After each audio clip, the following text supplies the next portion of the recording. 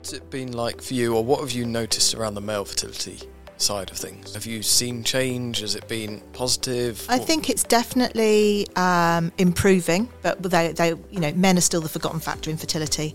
And actually, most people, when you talk to, they still feel that fertility is a female issue. It's not a male issue. We know 50% of diagnosed cases is male factor, and we've talked a lot about unexplained infertility, and we think probably male factor is the underlying in that, but they've just not been tested properly. So they are definitely the forgotten factor. And